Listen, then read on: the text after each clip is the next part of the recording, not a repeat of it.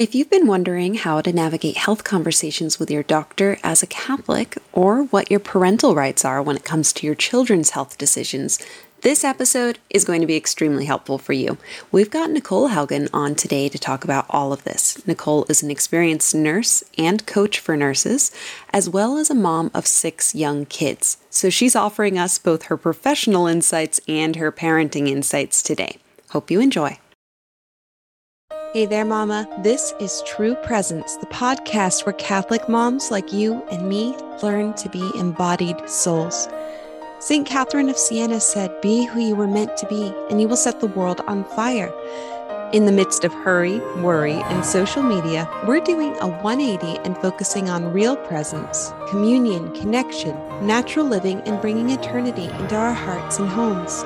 I'm your host, Kelsey, and I'm so glad you're here.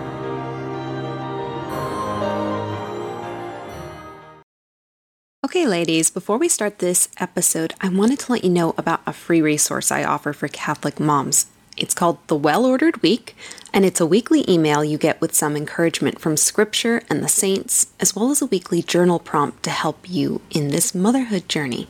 It goes out every Monday and is super succinct, but the content is so carefully curated to be worth your time and help you get your week off to a purposeful start and to align your heart with God's will, right? Because we want our whole week to be centered in the right places, in our Lord's will for our lives.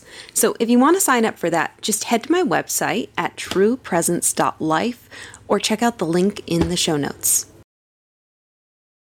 So, Nichole, I was wondering if you could just tell us a little bit about what you consider the atmosphere right now in healthcare and how that relates to our understanding of the theology of the body and the dignity of the person. What would you like to tell us about that? Yeah, I think right now, first and foremost, I think most healthcare workers right now are burnt out, right? Coming off the pandemic, and we're like very burnt out, stressed. And then there's a shift kind of in the culture. And there's a lot of challenges that you hear about parental rights and different things with your kids, like the transgender movement, gender ideology. And yeah, it's concerning, it's alarming. There's also been, birth control issues now with the birth or abortion, being illegal nationwide, but statewide, it kind of depends. Like, there's a lot of issues around that. And now Plan B is being more readily available. So there's a lot of healthcare workers that are struggling with where do they fit in as Catholic, how to keep your job, but yet not cross a moral line and all of those concerns. Yeah, absolutely. I can't imagine how difficult that is too, because it's just something I think it's just so clear, this concept of in the world, but not of it is where we are right now, because the culture has shifted so drastically in even the last decade. So one of the first things that would really benefit from learning a little bit is this question of parental rights. What kind of parental rights do we have? Where does that begin and end?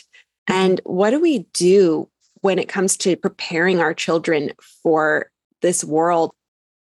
Yeah. Well, I think the biggest thing is to know your rights in your state. Like, there's a lot of people I talk to that they don't know. They just assume that this is how it is and they have to do it this way. So I think the first thing is to really know your rights and know that you can refuse treatment at any time. Like, anytime you can refuse anything. I know for me personally, the biggest thing that once came up for me was around immunizations. And I'm not against immunizations, but one of my daughters was quite young. I think she was 4 or 5 at the time. And they wanted to give her 8 immunizations at one time, which I was not comfortable with. But the nurse had already drawn it up. She kind of I felt so guilty. I felt ashamed because I didn't want my daughter to have this, but I didn't know how to speak up. I was really emotional. And my husband was like, "Oh, it'll be fine." And the nurse was like, "Well, I already had it drawn up." But I wish looking back, I wish I would have been no, I don't care if you already drew it up. Like I only want 4, or 3, and to just know your rights, because after that, I mean, she was miserable for a good 2 or 3 days. And I felt then so much more guilt and shame on top of it because I didn't stand up for her. So I think just know your rights, like, and know that you can refuse services, treatments, you can switch doctors. I live in a very rural area, so a lot of times there's not a lot of choices, but I still have the choice to drive if that's what's best for my family. Do you have any advice for us in terms of like language that we can use to assert ourselves when we need to, in a way that's not like, going to be super controversial or come off like we're wackos? Because I think a lot of us are really worried that people are going to think we're just crazy and out there. And it can be really hard to do something that is so countercultural. Like, for instance, I know I always hate, after I've had a baby, that postpartum conversation of, no, I'm not using birth control. It's just the doctors are like, oh, well, that's why you have a lot of kids. It's really awkward. Yeah, for sure. Yeah, and I think it's just, for one, realizing like, okay, why am I so uncomfortable? Most of the time it is because we don't want to feel judged, right? We don't want other people to judge us. We don't want to come off like a crazy, zealous, religious person, right? Like we're just normal people trying to live our day-to-day lives, following the Catholic faith. And so I think just recognizing that like, oh, like feeling that like I'm like really fearful. I don't want them to judge me. And then like having a couple go-to thoughts of just being like, no, I am informed. I know my rights, like I got this, right? Like, and just like, we know that conversation is going to come up after every baby you have. Most of the time, even like with your annual exam, they talk about birth control, and like, just be like, no, I do have an NFP, and like, they will say something because they do, and just be like, no. And then, like, like you can space out your kids, or you don't have to have, yep, but this is the perfect family for us. Just have like a go-to kind of saying, and just be like, that's okay, that's fine. And just keep repeating it. I think too, like a lot of times they can be so forceful. So we feel like, oh my gosh, like maybe I'm doing something wrong. I probably should explain myself further. You don't have to explain yourself. You don't have to give them a reason. Just nope, no. Yep, that's just not a good fit for our family. No, thank you. Yeah. And I heard like, no is a full sentence, right? So I like, love that. Nope. What about when it comes to something that might be more medically complex? I think sometimes there are times where we might encounter a situation where it's just not clear if something is moral or not because we don't have the terminology. Are there any kinds of red flag terms out there that you think Catholic moms should be aware of that might be like, for instance, abortifacient type things, or anything that might be in disguise, so to speak? Mm-hmm. Well, I think the biggest ones that are in disguise, like the morning after pill, they say, oh, it's not an abortifacient, but it is. I mean, and I think there was one term I heard somebody say, I think they were overseas, but they had an ultrasound, they were pregnant, and they didn't call it terminating the pregnancy. They called it something else. And I can't remember what it was now, but it was like, yeah, I don't think it was just like, oh, do you want to like take care of that? And they're like, it was just a very like sneaky, simple phrase. But I would just like always ask. I think the most important thing is always ask questions, because a lot of times we think doctors know everything, and they don't. I mean, they're human just as well. They Google things, they look things up as they go. So just always ask questions. If you don't know exactly what that means, just be like, what does that entail? What do you mean by that? I think just really ask questions. And then if you're not sure after that, consult your priest. Maybe ask another, if you have a friend or somebody who works in healthcare, be like, I don't know, I still don't understand. Or you can always, there's a lot of telehealth now where you can call a nurse, or you can call a nurse at a clinic, like, and just ask them questions and be like, hey, can you really explain this to me, what this means? And just do your research. Yeah, that's probably really the best way to go about it, because that even prepares us for when terms are changing. Like there's always going to be a new term, there's always going to be a new way of saying something. And I think you're right. We just have to be ready to roll up our sleeves and dig in and be educated about the decisions we're making. Yeah. I think too, like if you're in the moment and it doesn't feel right in your gut, like listen to that and just be like, I'm going to think about this, because a lot of times they want you to make a decision that day or, whatever, but like, just really be like, I'm going to think about this. I'll follow up in 3 days, or just set amount of time. So then, also like, okay, I'm going to research this. I have 3 days to look into this. Now, I have a question for you.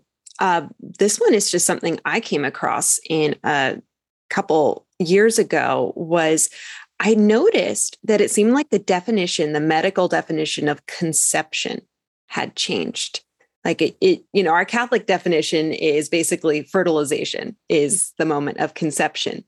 But it seemed to me that now it's something more along the lines of implantation.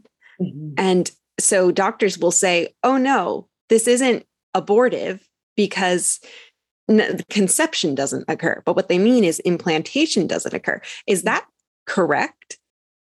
Yeah, I mean, you kind of see that more and more. And I think that really came around with like the morning after pill so then they could justify like, oh no, it's not an abortion, right? Because there hasn't been implantation yet. But yeah, we know as Catholics, that's not true, that conception does happen at fertilization.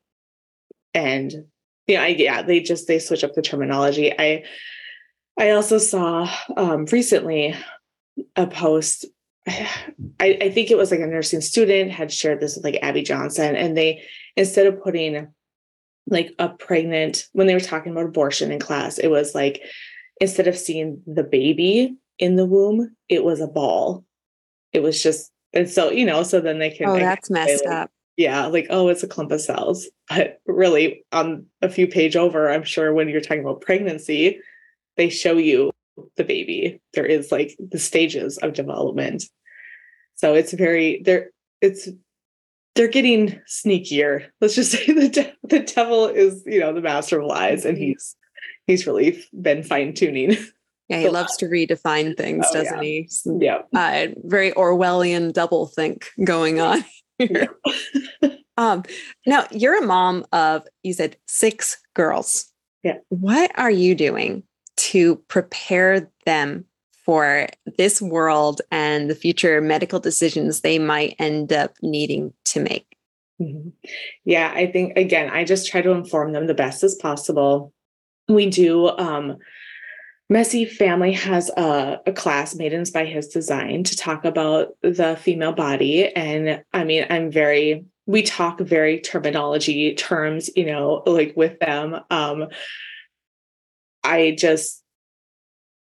open that conversation with them and allow them to ask questions. And then I also prepare them for, like my daughter, who will probably have to go get a physical this year before she plays sports, because she's 12. She'll be 13 in the fall. So like, just to inform her, like, you can refuse. If you don't want me to leave the room, you can refuse that. You can say, no, I want my mom with me. And because these are the things they will talk about, and really, again, just inform them, just as you want to be informed when you go to make your health decisions. Inform them as much as you possibly can, because like you said, like, other side is getting sneakier and trickier with the terms and the words they use. And so 12 or 13-year-old might be confused and just agree with something because they have no idea.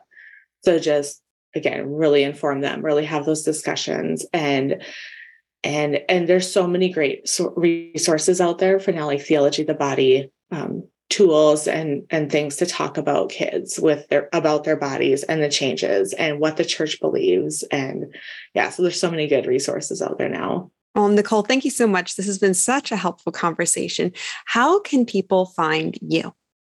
You can find me at www.catholicnursecoach.com.